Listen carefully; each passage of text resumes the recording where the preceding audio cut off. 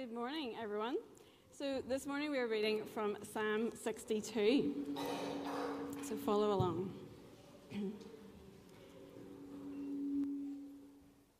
For God alone my soul waits in silence. He alone is my rock and my salvation, my fortress. I shall not be greatly shaken. How long will all of you attack a man to batter him, like a leaning wall, a tottering fence? They only plan to thrust him down from his high position. They take pleasure in falsehood. They bless with their mouths, but inwardly they curse. For God alone, O my soul, wait in silence, for my hope is from him. He only is my rock and my salvation, my fortress. I shall not be shaken. On God rests my salvation and my glory, my mighty rock. My refuge is God. Trust in him at all times, O people. Pour out your hearts before him. God is a refuge for us. Those of low estate are but a breath. Those of high estate are a delusion. In the balances they go up. They are together lighter than a breath. Put no trust in extortion. Set no vain hopes on robbery. If riches increase, set not your heart on them. Once God has spoken, twice have I heard this, that power belongs to God, and that to you, O God, belongs steadfast love. For you will render to a man according to his work. We're going to pray together.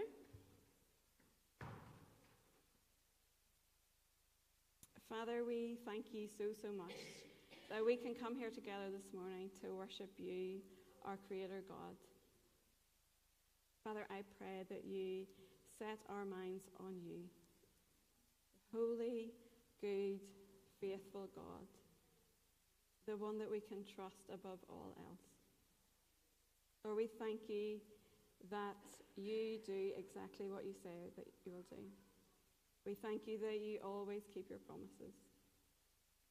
Father, I pray that you will stir up our hearts this morning to love you more and more. Father, we thank you for our church family here. And Father, we pray for those this morning who aren't with us. And we thank you for those who are getting some time away, Lord, and I pray that you would be so close to them, that your presence and love would be real to them this morning, wherever they are. Father, I pray for those who are going through some difficult times as well, Lord, and ask that they would look to you, Lord. Help them to know that their Redeemer, Jesus, has walked through many of these things, Lord, and understands and knows their pain. So, Father, bring comfort where comfort is needed today. Father, we just really pray that as we focus now on your word, that your Holy Spirit would come and speak to each of us. Lord, help us to hear this with accepting hearts. We thank you that you have sent Jesus to save us, Lord, that you have rescued us from the state that we were in. And I pray that our hearts will be even more amazed this morning at your abundant grace. But Lord, we know that you also want to change us. Father, I pray that we'll all be open to that this morning. So Father, come now by your Spirit. Help John as he speaks, and help our hearts to be open and listening. I pray in Jesus' name. Amen.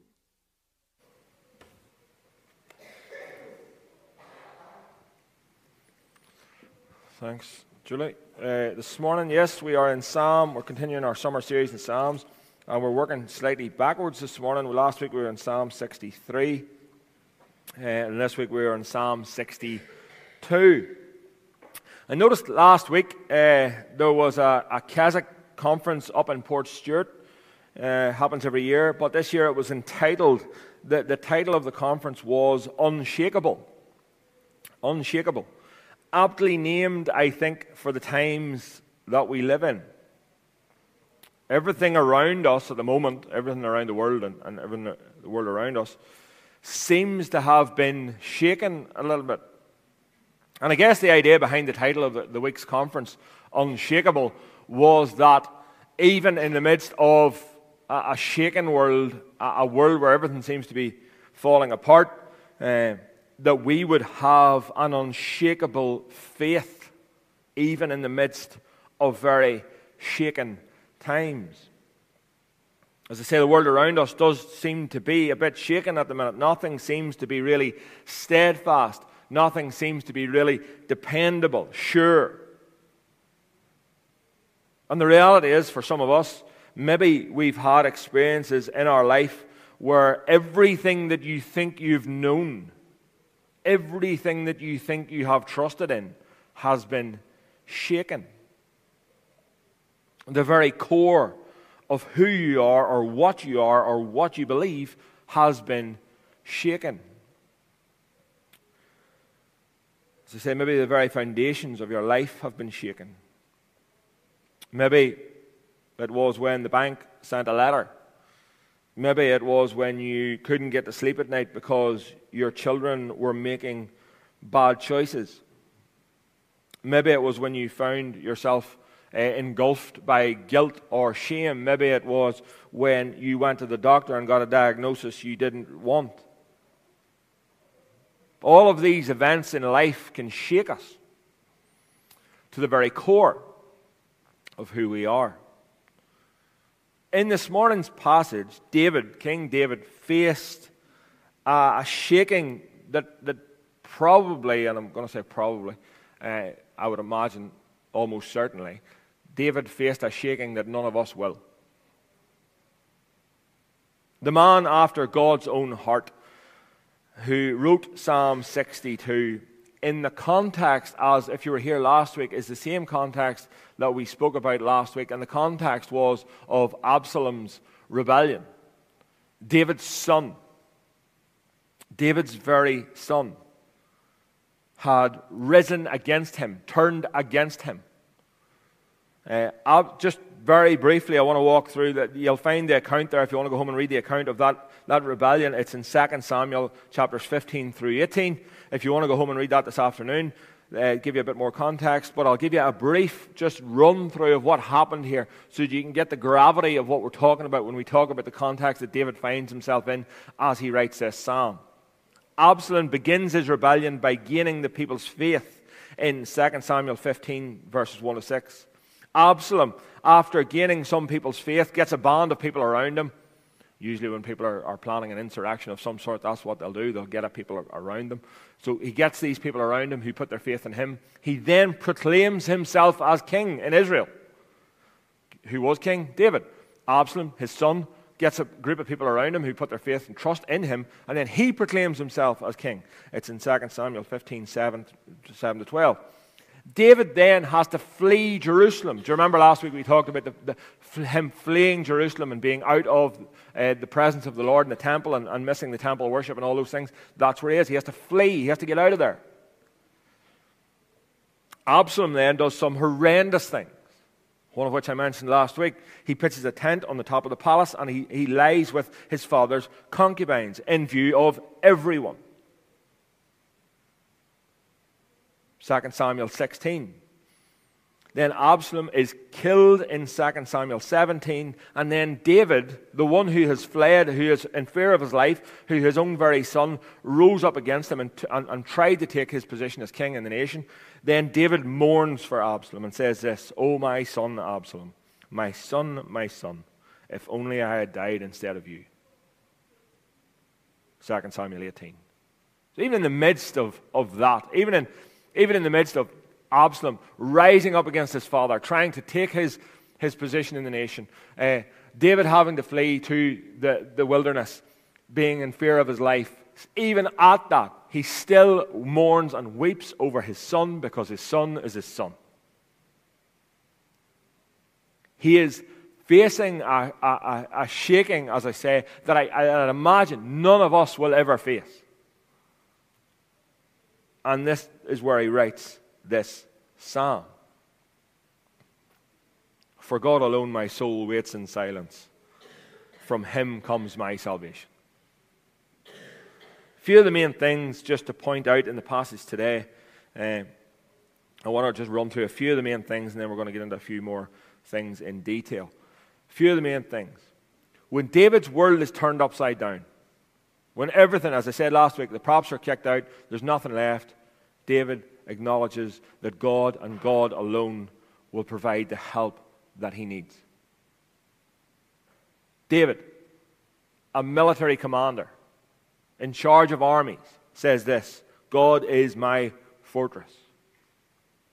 It's in him, it's in God he finds his protection, his mighty rock, his refuge, all places of safety. That's one thing. He turns to God for everything. Second thing, major thing that pops out, in weighing up David's enemies and in weighing up Absalom as a man, David comes to this conclusion, and we're going to look at that in a bit more depth at the end. David comes to the conclusion that, listen, all men are the same. All men, women are the same. They are but a breath. Doesn't matter if you're of high stature, doesn't matter if you're of low stature, doesn't matter where you fall in the pecking order, we're the same. And weighed against God, David will say, we don't really weigh up. We are but a breath. David knew that he could not trust in his material possessions. Setting his heart on them, he sees as foolish.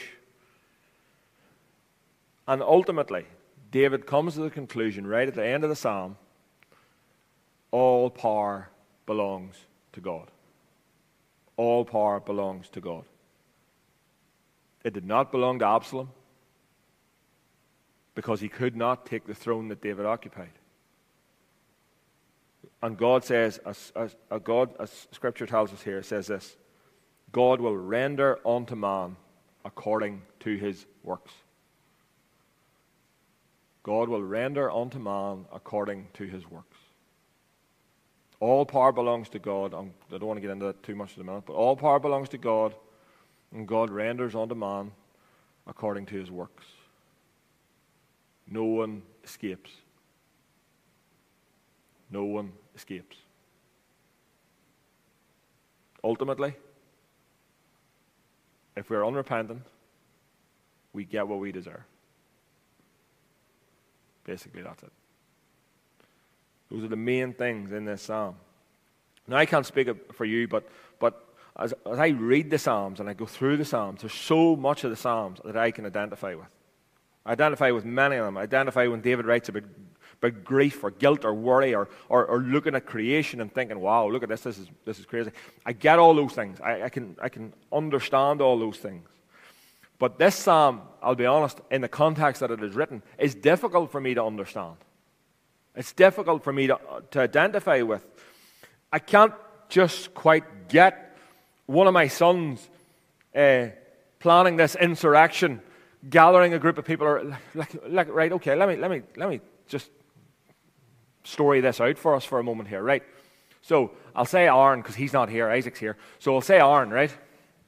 Aaron, in a few years' time, right, gathers up an insurrection of the youth of Cornerstone Church, right? Gets a group of people around him of Cornerstone Church and says, you know what? It's time for the old boy to go. It's time for him to go. And he gets an insurrection of people who he trusts. Jude Somerville's one of them. Right, okay, we're going to overthrow him. We're going to kick him out of the church. He's not going to be the pastor. Aaron Irvine is going to be the lead pastor now, and this is the way this is going to go, right? It's a wee bit bigger scale, all right? It's just a bigger scale than that, what we see happening to David here.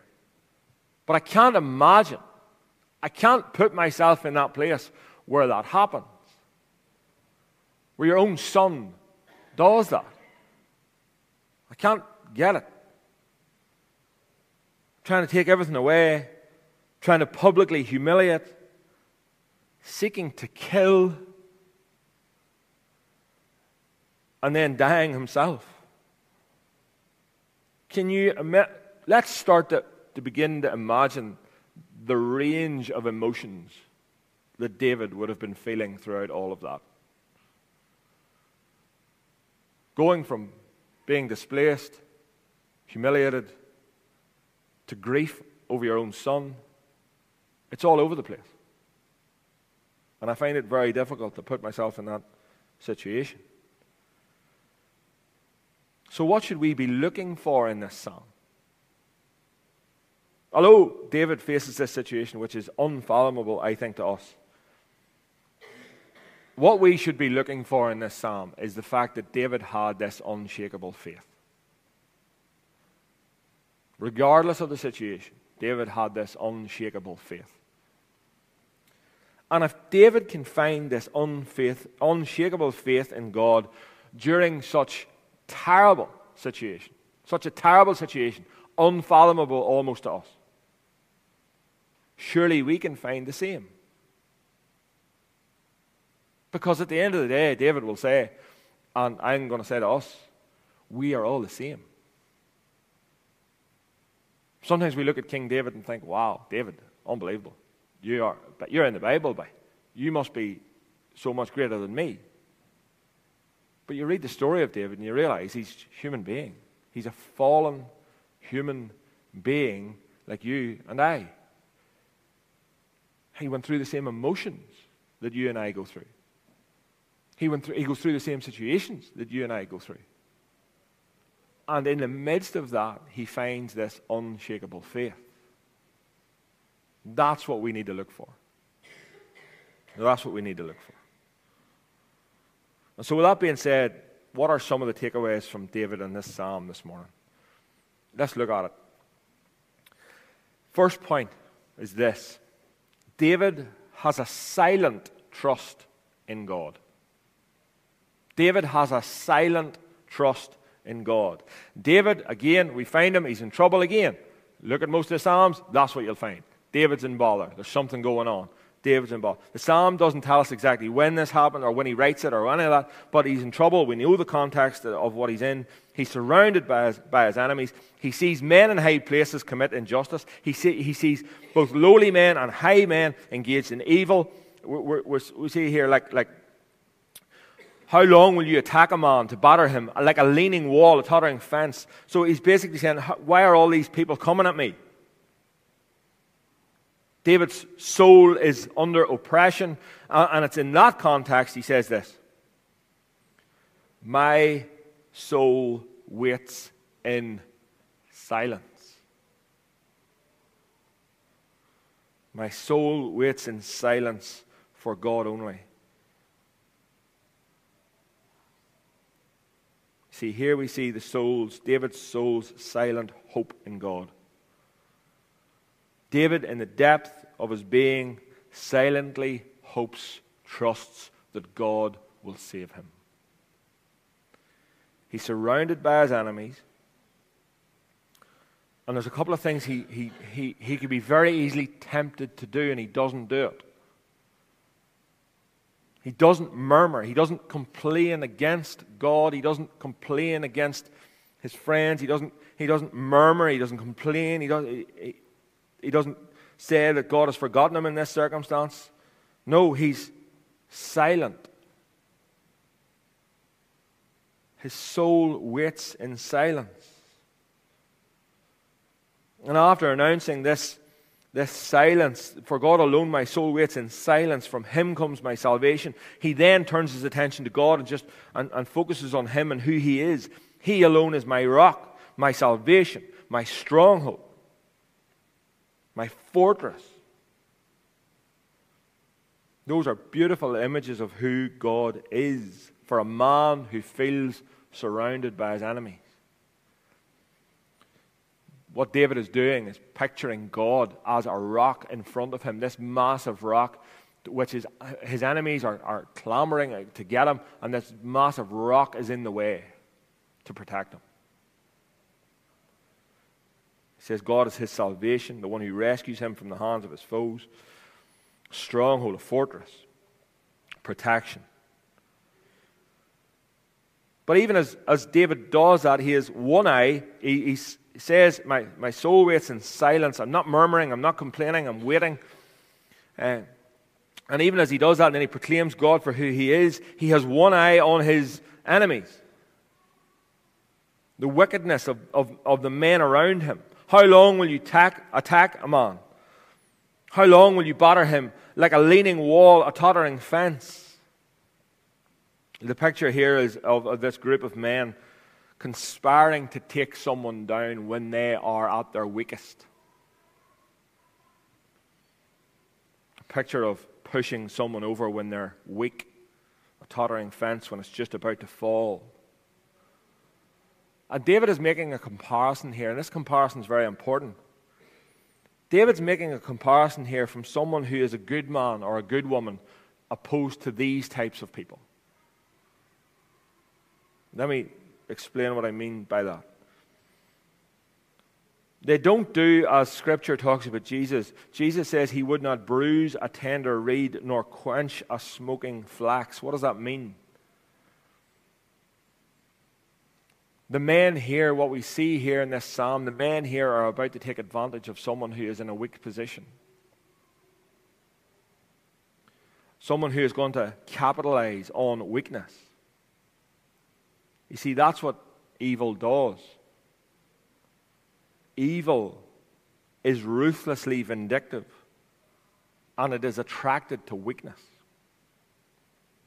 And it exploits weakness. That's what these men were trying to do. David was at his lowest point, and these men were trying to take advantage of it. That's how he describes the wicked around him.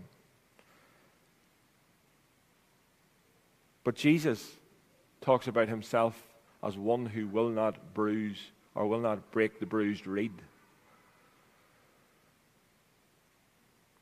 We as followers of Jesus, if we're followers of Jesus, we are not to take advantage of those who are weak.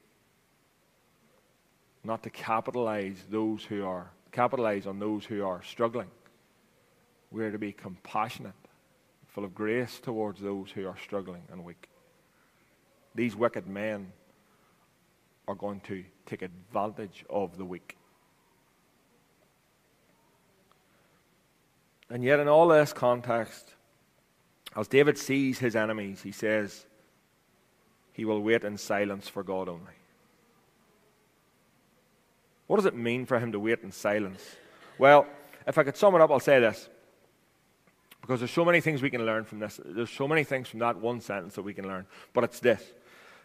What does it mean for us to wait in silence for God? It means this. An unmurmuring submission to God's will. An unmurmuring submission to God's will. David here is not like the Israelites in the desert. When things aren't going their way, what do? They complain. They murmur against God. They grumble to one another. David's saying here, no, I'm not going to do that. I'm not going to do that. I'm going to wait. In the midst of all this turmoil, in the midst of all this strife, I'm going to stay silent. I'm going to just sit. I'm not going to murmur. I'm not going to complain. God will rescue me. He won't spread discouragement against the people of God by grumbling about God's providence. He's not going to be like, what's God doing? What's happening here? I don't understand this. No. He's going to wait in silence. He's going to let God do what God does. In silence, he will wait. He won't murmur against God's will. If we all, could have a mission statement for our lives, I think that would be a good one. An unmurmuring submission to God's will. You would ask me right now what I want written on my headstone, whatever, and if someone could actually say that and that be true, an unmurmuring submission to God's will, that'll be it. That'll be brilliant. To have that position, to have that posture towards God. To wait for God to do what God does. We can learn so much from this. Instead of complaining when things aren't going our way, we should be what? Silent. And let God do what God does. Does this remind you of anyone? Does this provoke any thoughts of anyone else? When you hear of David saying, in silence I will wait for God. Like a sheep before his shearers is silent, so he opened not his mouth. Jesus.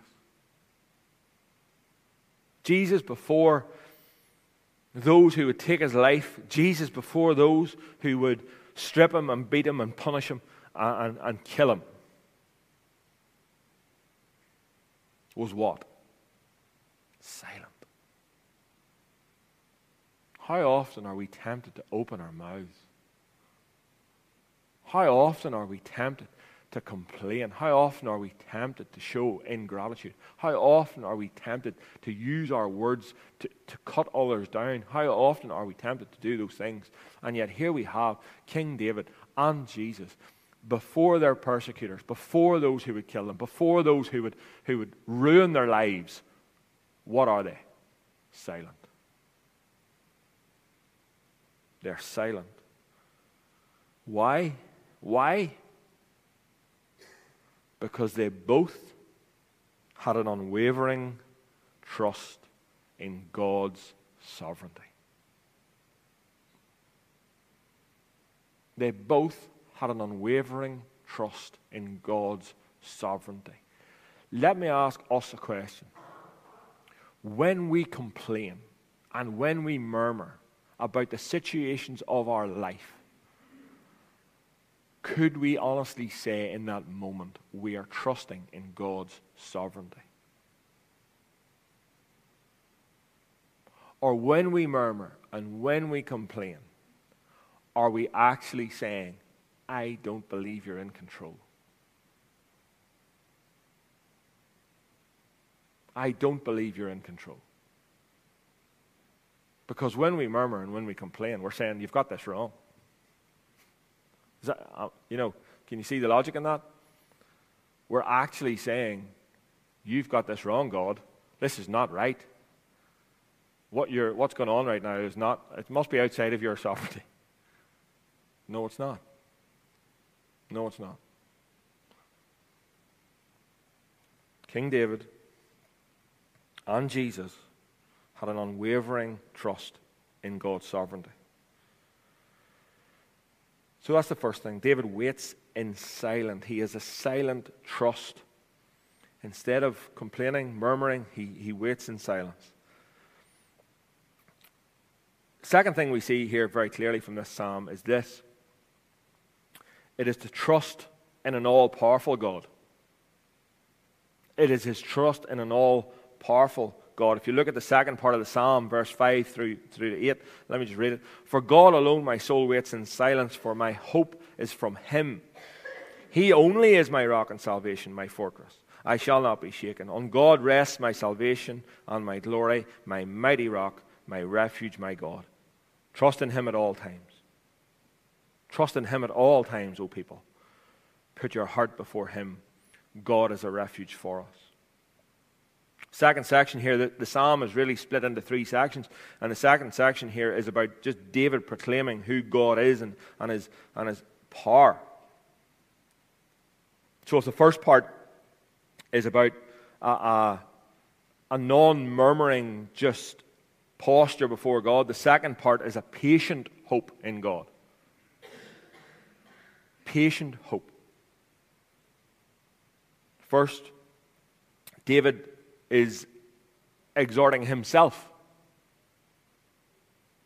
He's preaching to himself. And then, secondly, he preaches to us. First of all, he preaches to himself, and secondly, he preaches to us.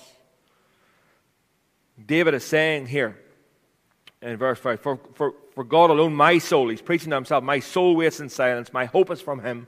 He's literally just preaching to himself. And then he turns and preaches to us. But the sermon that he's preaching is a 2-point sermon. He's not a traditional Presbyterian, is David. He likes a 2-point sermon. And the 2-point sermon is this. Wait, trust.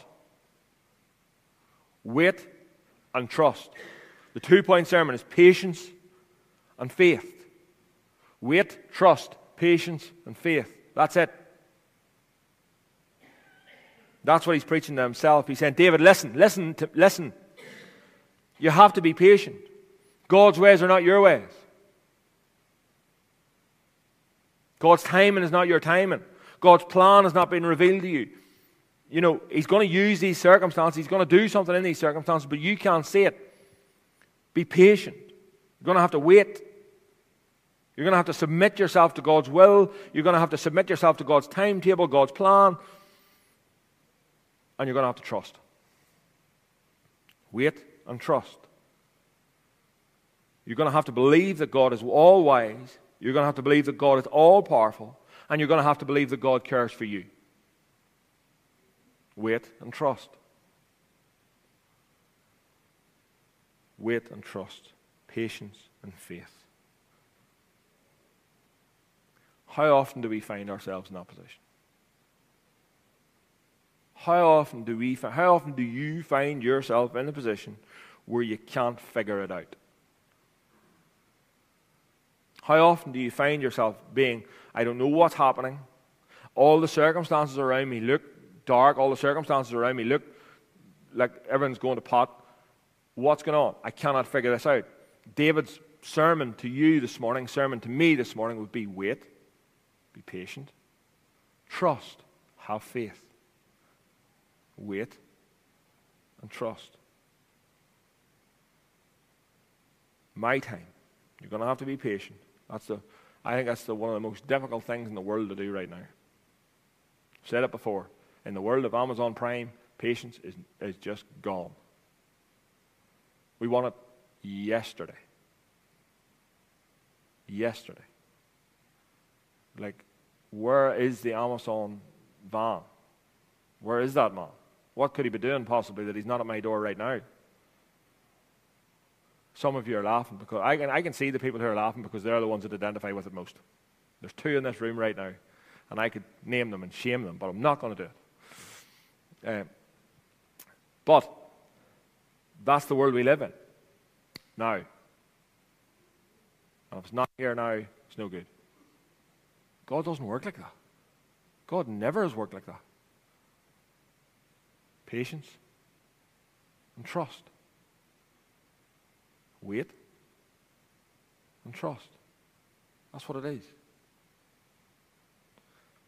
Interesting here, you'll find that David talks about his own silence before God. Look, for God my soul waits in silence. Verse 1. Verse 5. For God alone my soul wait in silence. So that's the sermon to himself.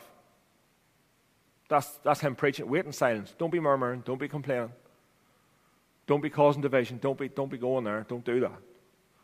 But then he says, if you look down, pour out your heart to God. Pour out your heart to God. Is he contradicting himself? No. What he's saying is we are to be silent when it comes to grumbling and murmuring and complaining. But we are to be noisy when it comes to taking our requests to the Lord. When it comes to pouring out our hearts to God, we are to be noisy. Taking our concerns, the concerns that weigh heavy on us, to our Father. And David's saying, I have 2 things for you, 2 exhortations for you, 2 recommendations for you. Don't complain, but pour out your heart to God. Why? Because he cares for you. He loves you. He wants you to come to him. Don't be complaining. Don't be murmuring. Don't be spreading division. Don't do that. But come to me. Pour out your heart.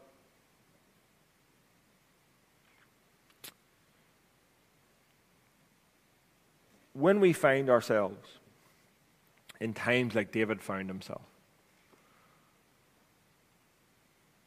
anxious, stressed, not knowing what's going on, worried, what is our first inclination?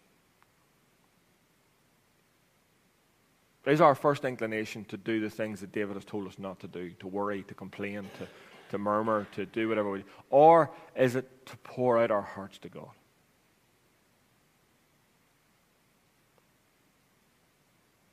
Like, as you'll know, some of you will know, I struggle with anxiety. I have done for a wee while now. I'm not an anxious person, but I genuinely think COVID had a lot to do with it, and I struggle with anxiety quite a bit. But this week I was reading that verse in Philippians, and it says this. And these are hard verses, right?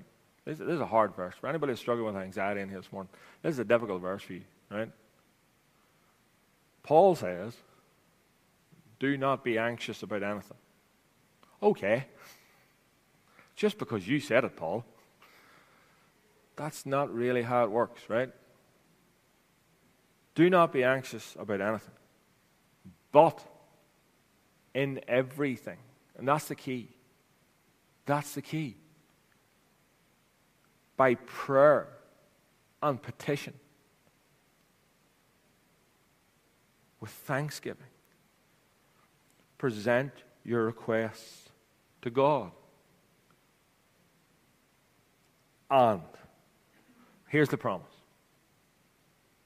If you're struggling with anxiety this morning, if you're dealing with this, and it can be sometimes overwhelming, don't be anxious about anything, but in every situation, by prayer and petition and thanksgiving, present your requests to God, right? Okay, here's the promise. This is the promise of Scripture.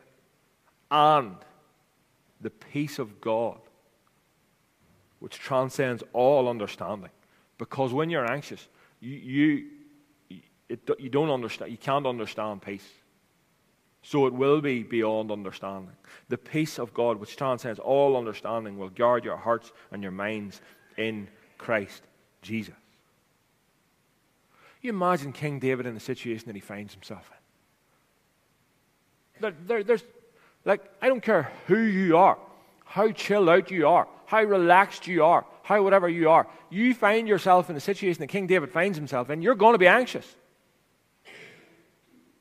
And what does he tell us to do? Pour out your heart to God. Because he knows when you do that, when we pray, when we give thanks, when we're presenting our requests to God, it's difficult to be anxious.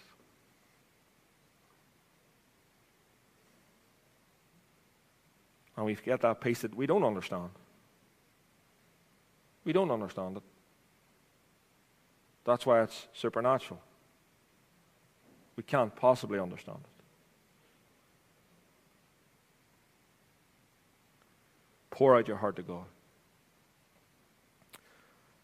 David, in this psalm, has a silent trust in God. He exhorts us. He preaches to himself, yes, but he preaches to us. Have a patient hope in God. Wait and trust. He says, he gives us a demonstration of how to do that. Pray. Come to God. Pray. And then he finishes with some wisdom for life. He shares with us some wisdom for life because of the power and the goodness of God. He shares with us some life lessons here. He starts out by talking about wicked men again. You'll see it in verse 9 and 10. Those of low estate are but a breath. Those of high estate are a delusion. In the balances they go up, they are together lighter than a breath.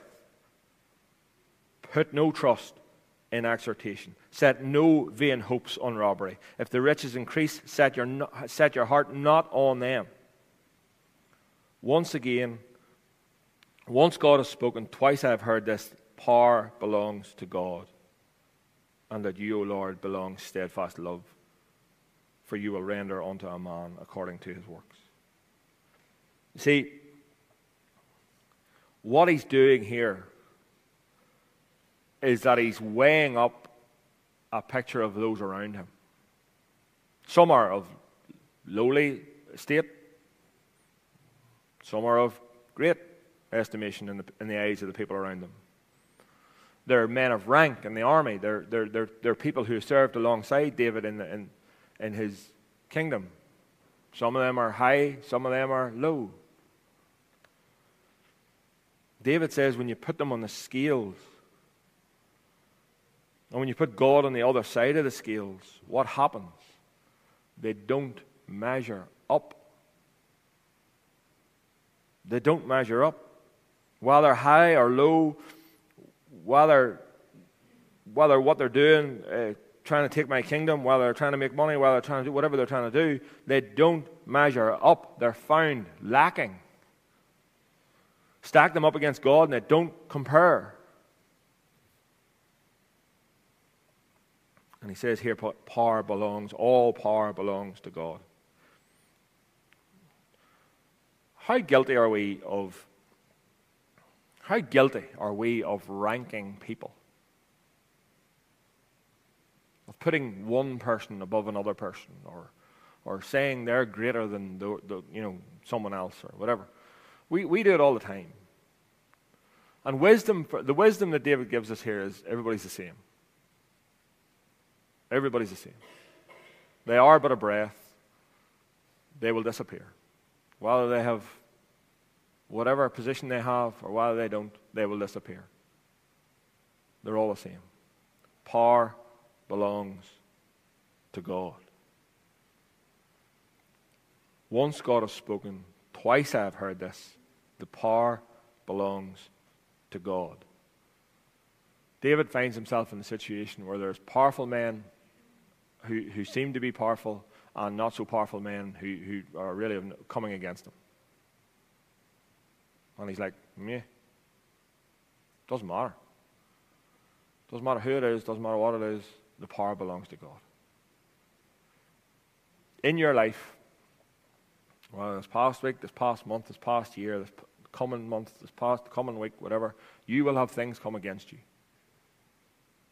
You will have things come against you. If you're a follower of Jesus in here, let me just say this. If you're a follower of Jesus, you are involved in a spiritual warfare I think that we are not aware of enough. And so inevitably you will have things come against you from a spiritual perspective. You're involved in spiritual warfare. You will have things come against you. Where does the power belong?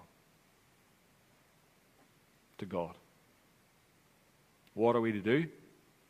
Wait and trust. How are we to do it? In silence. That's how we're to do it. You will have things come against you. The power belongs to God. How are we to wait? In faith and in trust. And how are we to do it? In silence. Just as Jesus did. Just as Jesus did. It says here the power belongs to God. I've been thinking this week about just that statement, the power belongs to God. And reminded again of what the scripture says of where the power is actually.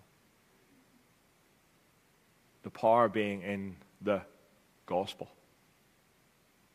For it is the power of God unto salvation. The power of God is in the gospel. The power of God is in the story of the good news of Jesus Christ.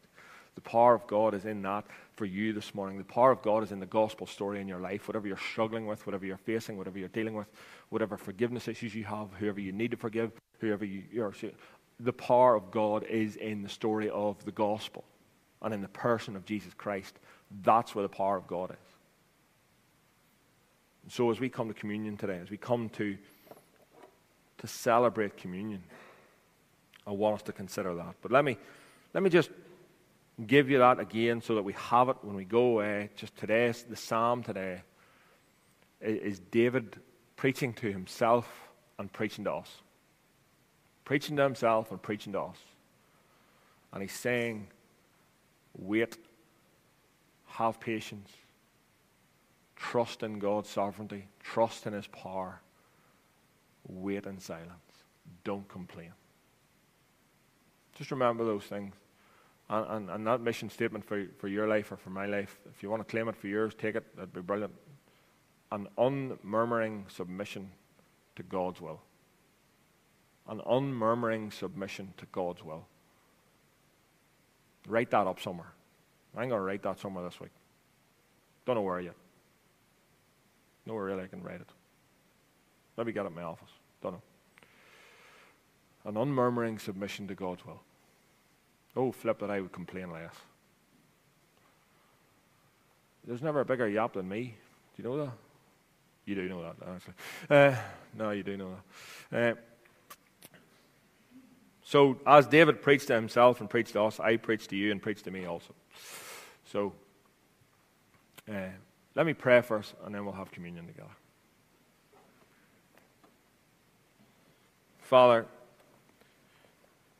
we can learn so much from David here. An ordinary human being, a fallen human being, sinful human being, who had an unshakable faith in you. Father, I pray that for our church. I pray that for these dear folk who sit in front of me. I pray that we would find this unshakable faith in Jesus Christ. That regardless of our circumstance, regardless of how things look, we would know that you're in control. That you love us and you care for us. And you want what's best for us. In Jesus' name we pray. Amen.